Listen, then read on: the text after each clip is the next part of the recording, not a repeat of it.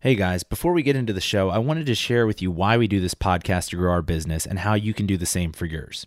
If you've got a B2B business you're trying to grow, start a podcast, invite your ideal prospect on as a guest, and use the time you have together to build a genuine business relationship.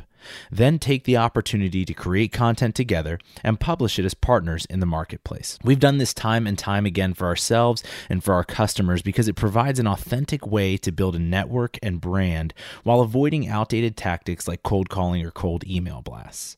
Plus, you'll be able to build brand equity with your audience that provides compounded results over time.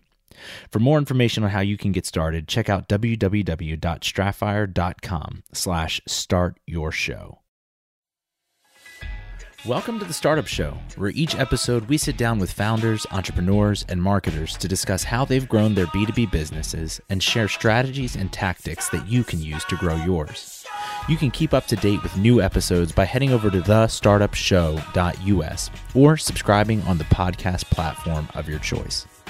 All right, without further ado, let's dive into today's show.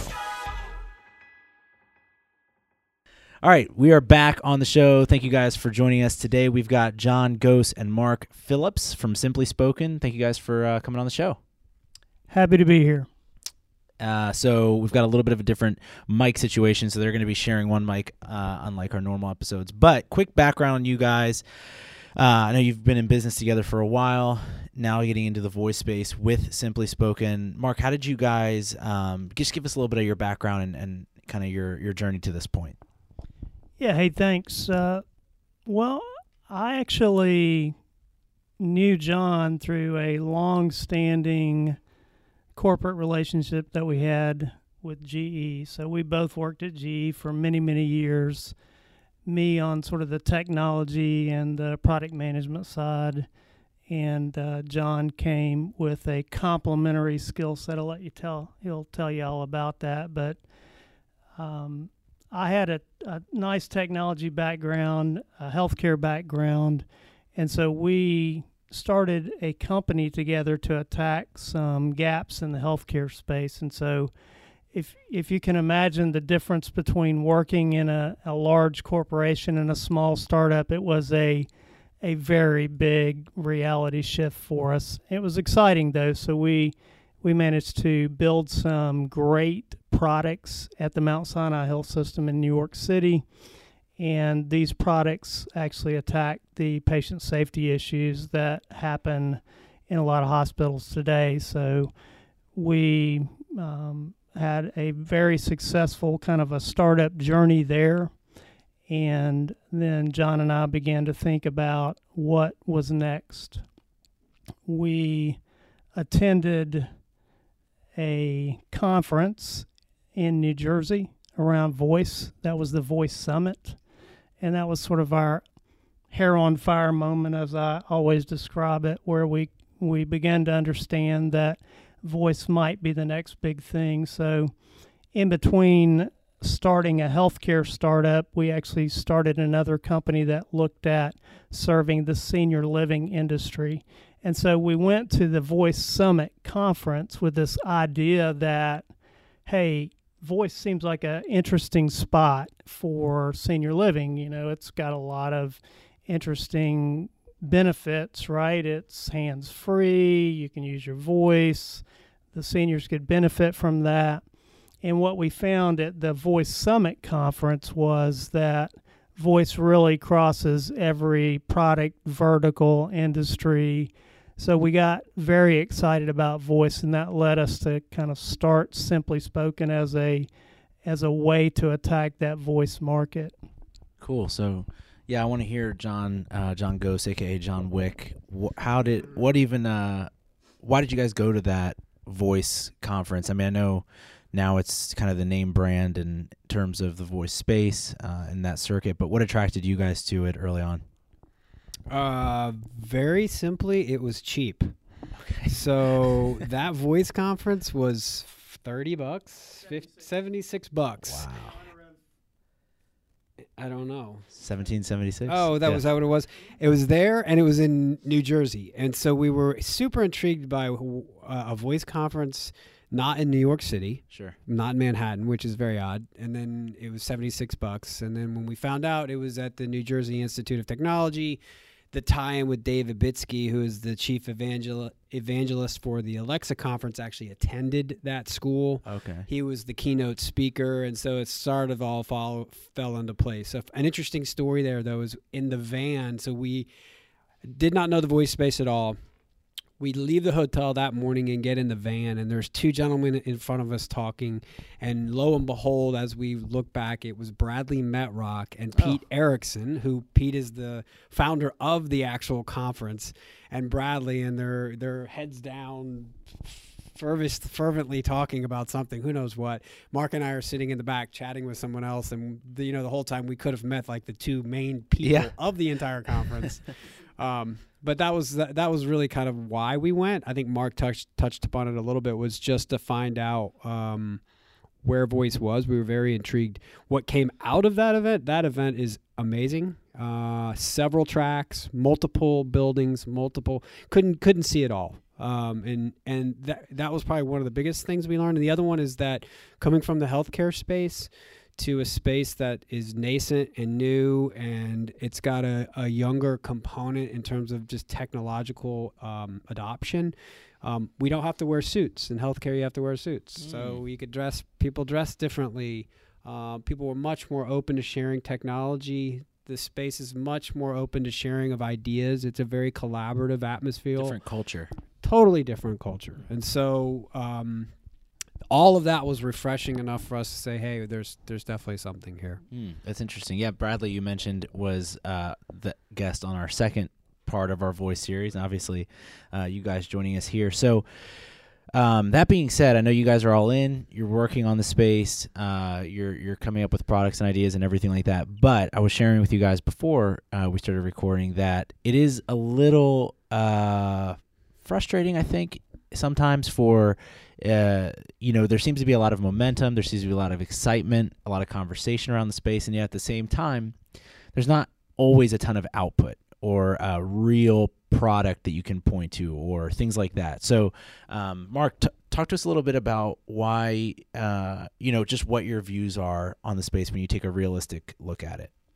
Yeah, it's a great question. I think, we are super bullish on the market. We're super bullish on what voice can do. But if just anecdotally you take the time to survey your family, friends, and neighbors about what they're doing with voice, and let's be clear, I mean, a quarter of the U.S. population has access to voice through a smart speaker now, so there's a lot of momentum in the voice space. So there are a lot of people that have voice assistants and voice capabilities. But if you ask those guys, what are you doing with voice? Well, you might get an answer like, I play music with voice, or I do things. But if you look at what people are doing where they're enabling actually skills or actions or these voice capabilities, voice apps, if you will, very few of those guys are actually doing that. And so there are some wrinkles or some challenges to get across, and one of those is just discoverability, right? So if you have 80,000 skills in a skills store, how do people find you? How do people know that you have an app out there? And there are a variety of things you can do for that. And so you see people nibbling on voice. You see brands that begin to nibble on voice out there. But I think the enthusiasm that you might get at a voice summit in New Jersey is not kind of matched by the adoption of the true promise of voice, which is voice everywhere, that can actually change the way that you interact with computing technology, basically. That is not has not been realized yet. I think we're still probably a good 18 months away from sort of that kind of adoption in the marketplace. So for us as a startup and a small... When you say that type of adoption, sure, kind of dig into that a little bit, like, because you did, like you just said, there's what is it, a quarter of the population has the device. Exactly. So then what kind of adoption are you referring to? Well, what I'm really thinking about adoption as enabling capabilities provided not by the smart speaker vendor, but a third party. And that third party might be a third party that provides a special capability beyond just listening to music or things like that. And so I think we need to get people to use these devices for more than a sophisticated music player, right? Mm-hmm. And so maybe just a small example of that would be, you know, if I have the ability to enable something like a popular use case now is a smart home use case, right, where I can turn off and on the lights or control my environment. So a lot of people still don't know that you can do that. It's a popular example. Or a small business that might want to expose things like the hours that they're open or the services that they offer or things like that, where we talk about meeting customers where they are, which is the ability to basically be there in any channel, right? So you have standard, you know, vanilla channels that we've had, like your website or your podcast or your YouTube channel. Well, now, you know, consumers have this additional channel where they can ask something about your product or your service, and we want to be able to meet those customers with functionality, and they need to know that they can actually get to you through that channel. Mm-hmm. That makes sense. So it's essentially the market desire we know is there because people are buying the products, but it's still that infrastructure that needs to be built in order to, it's like all the growth that's happening in big cities right now, Atlanta or whatever. People are there, but we have to build the roads and the systems in order for them to be able to actually move around and function on this new ecosystem. Exactly. And the things that do get built have to be non-trivial. They have to be things that offer utility and value. Mm-hmm. So they have to be things that actually people want to use. So they have to, one, know that they're available to them, then they have to use them, and then sort of the holy grail is they have to actually say, I like these things, right? So they have to rate these things on the various vendors' product stores. So John, you've spent a lot of time, both of you, but I know you've spent some time. That's how we met at one of these voice events down in Atlanta, and have been going to this conference in Jersey, going to the Alexa conference.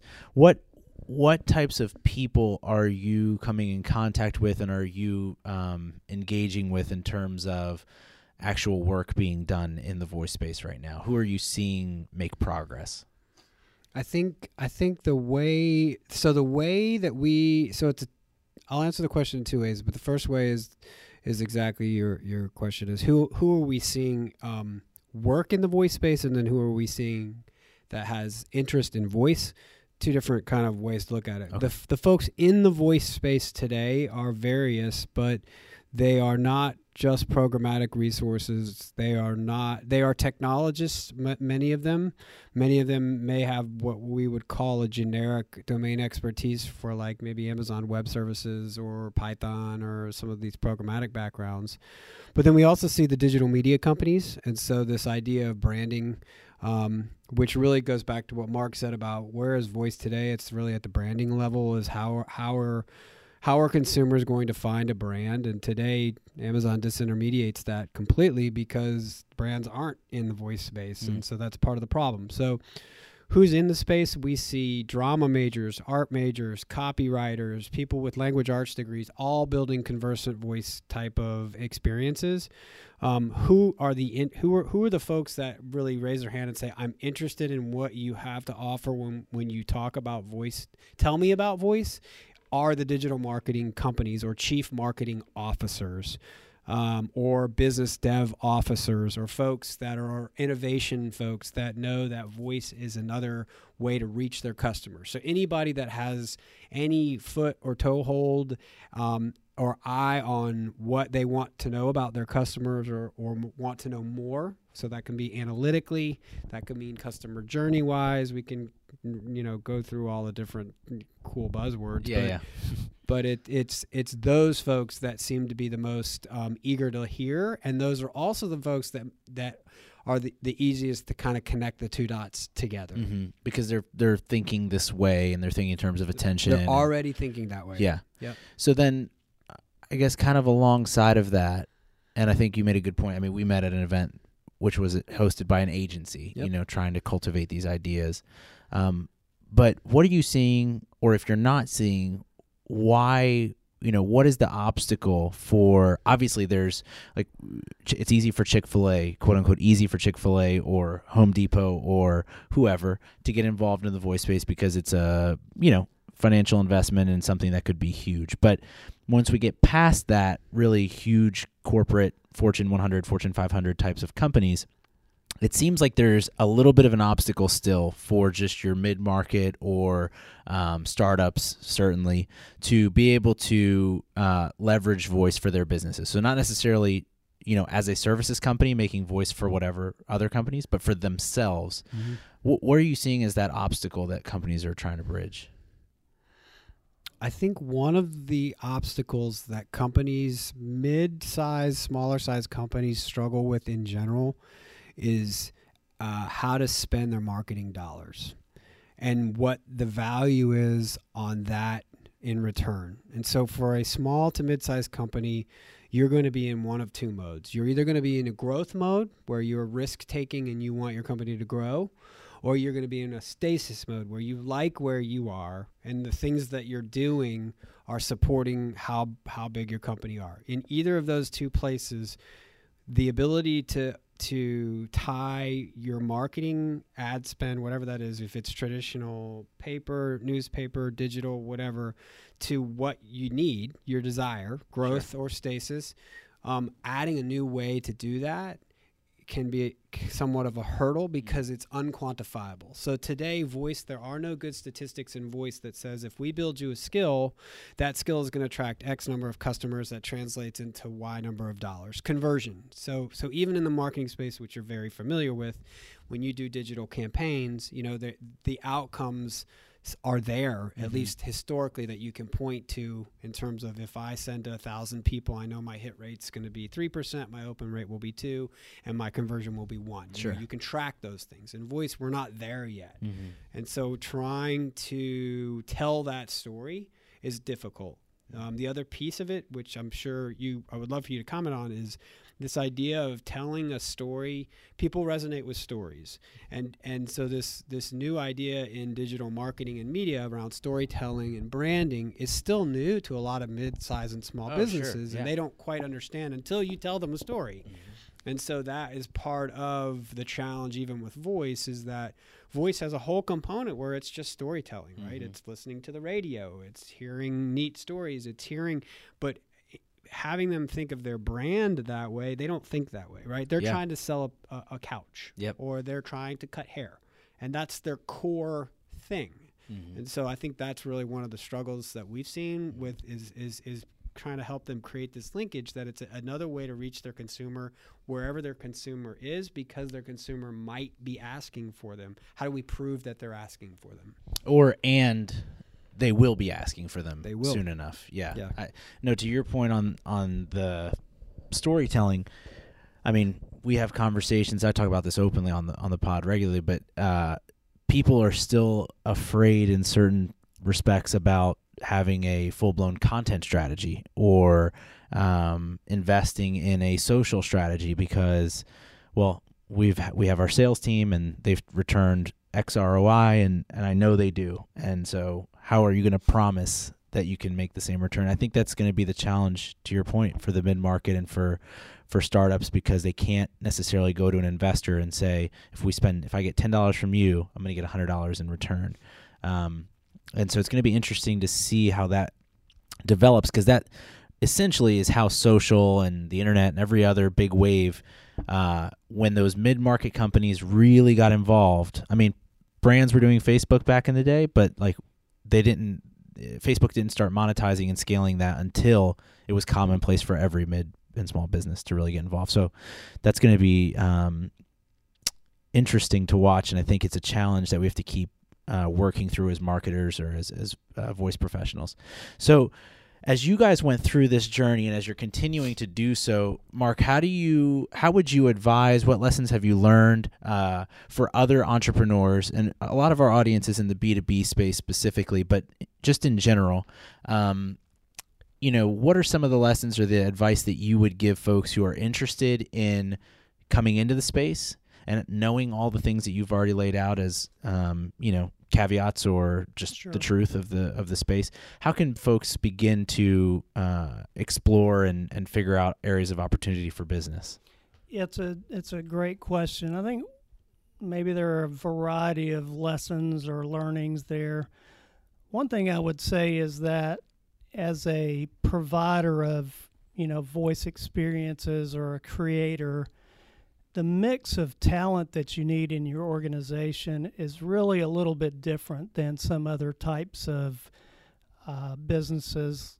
Maybe if you provide a website or an app, builder, the mix of talent is really about a 50-50 mix between, creative, master fine arts, kind of storytellers, and, hardcore kind of people that are programmers. So that's one interesting difference that maybe you might want to account for.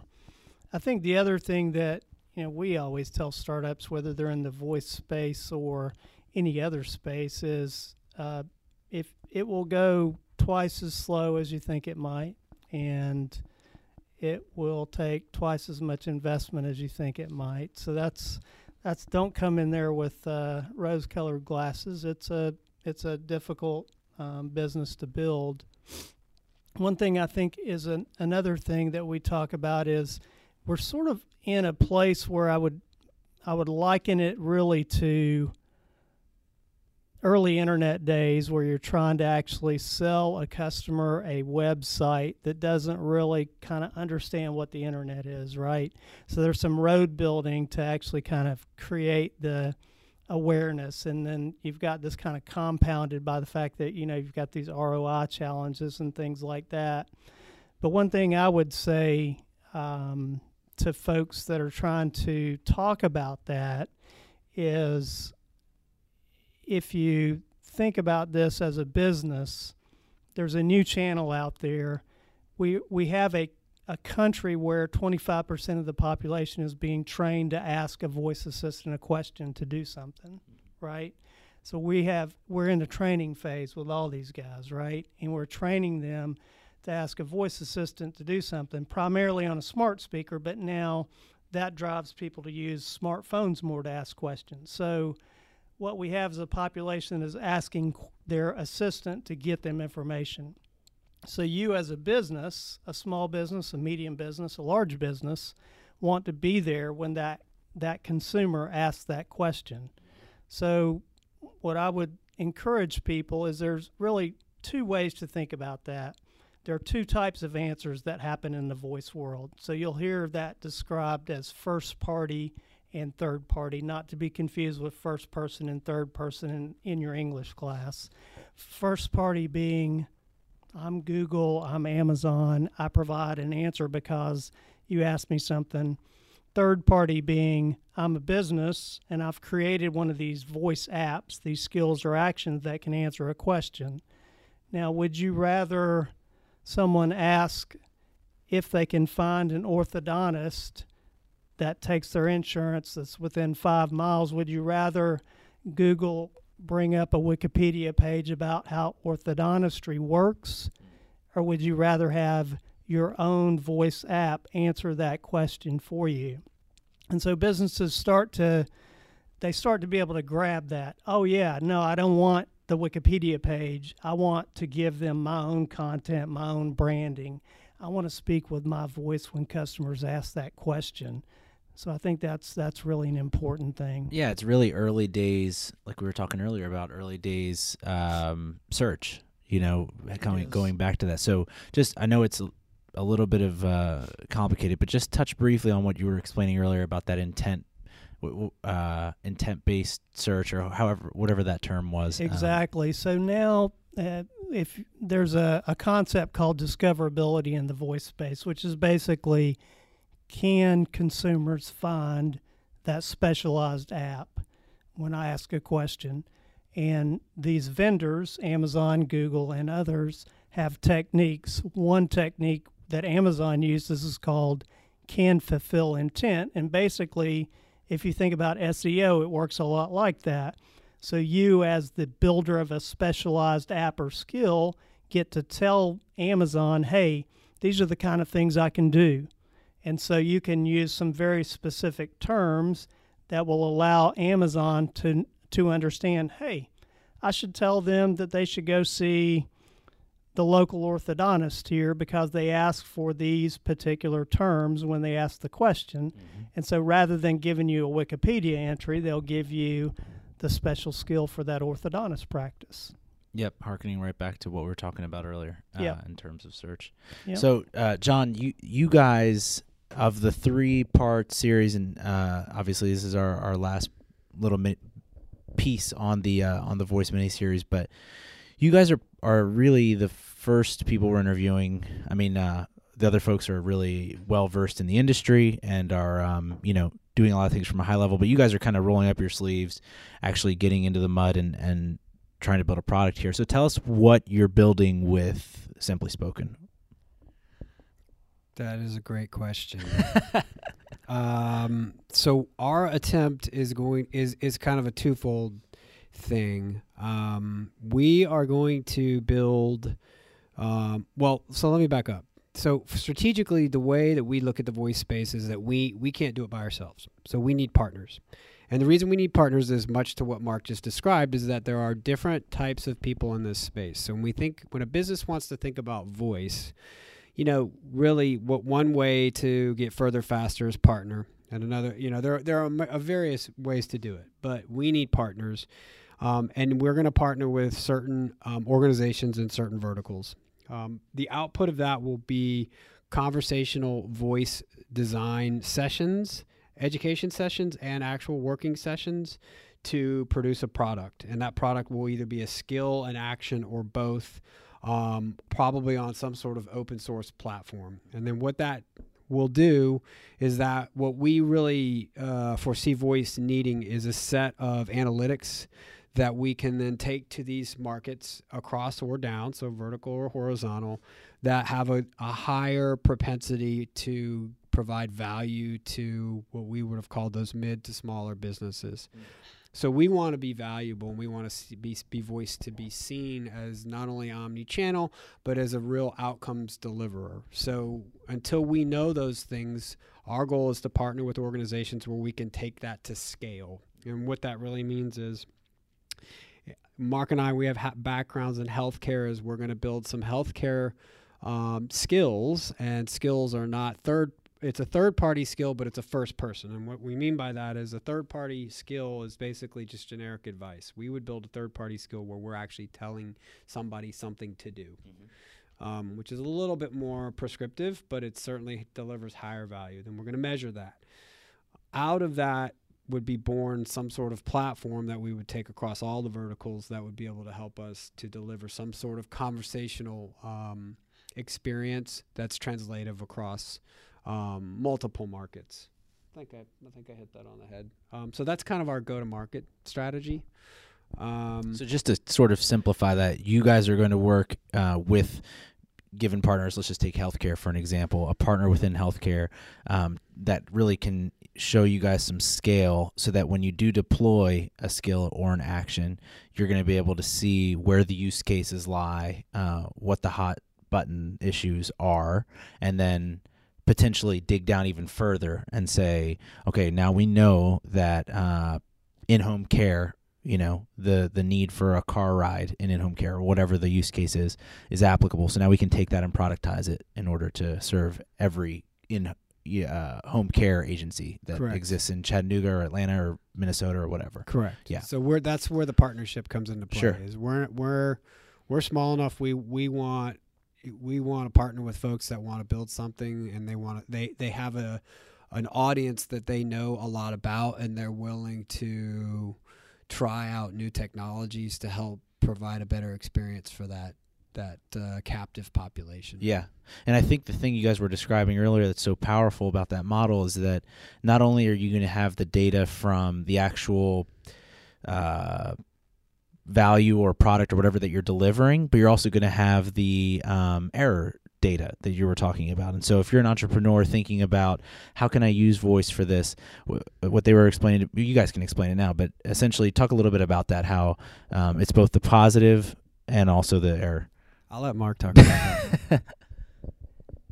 Hey, so I think voice is unique as a medium in technology in that the things that users ask for that you can satisfy are important, but the things that users ask for that you don't have an answer for are equally important, because this gives you insights into the types of things that users find valuable, and that in turn gives you a very nice set of feedback for enhancements to whatever capability that you're going to provide. So, for example, if your customer consistently is asking you for a time of an event that you don't actually support already, you can simply add that to your functionality, and then what you have is you have a gold mine of data about what customers want, and then you have the ability to iterate that and provide that capability.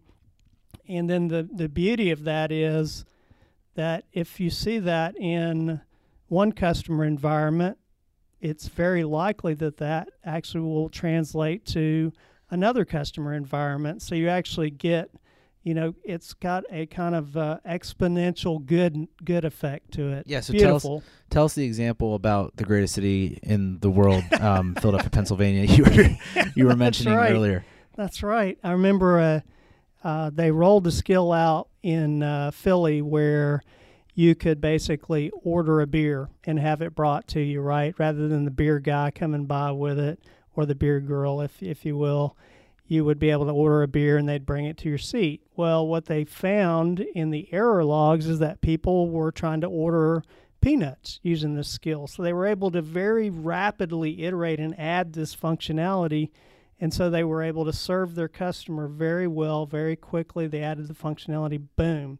Just great. I mean, this can happen. It is a beautiful, beautiful capability that you don't get via the web. Mm-hmm. Just to add 2 cents to that, just for reality's sake, who in their right mind doesn't eat peanuts with beer? I don't know, but whoever designed that skill, they must have run out of cash or something, because everybody knows if you're gonna drink a beer, you gotta have something to do with your hands. Yeah. Listen, we're not here. Just saying. We're not here. We're here to hold Philly up in the limelight, not disparage. But I think the application there, despite the common sense that was lacking, is that the data there for an entrepreneur in their specific, use case is extremely rich, because maybe I am asking for in-home care, I'm asking for rides, and that's something that can be provided. But maybe I'm also asking that, hey, I fell and I can't get back up. And even if that isn't something that the skill or action can handle right now, just having that record, you guys then can iterate and innovate on that. So, well, listen, guys, I really appreciate you guys joining the show. Anything that you guys want to add before we sign off here? Hey, maybe just a quick plug. We've got a Simply Spoken daily flash briefing where we talk about all things voice. It's 2 minutes a day. We deliver that via the Alexa platform. So we'd be honored if you guys would tune in. We provide that every weekday. And I can link to that, right? Sure. Simply Spoken on Voice Daily. Yeah, I'll link to that in the show notes as well. But otherwise, really appreciate you guys coming on the show, and we'll be sure to catch up soon. Thank you. Cheers. Thanks for listening. If you enjoyed the show, please leave us a 5-star review, or feel free to send any feedback you have to adam@strathfire.com. Until next time.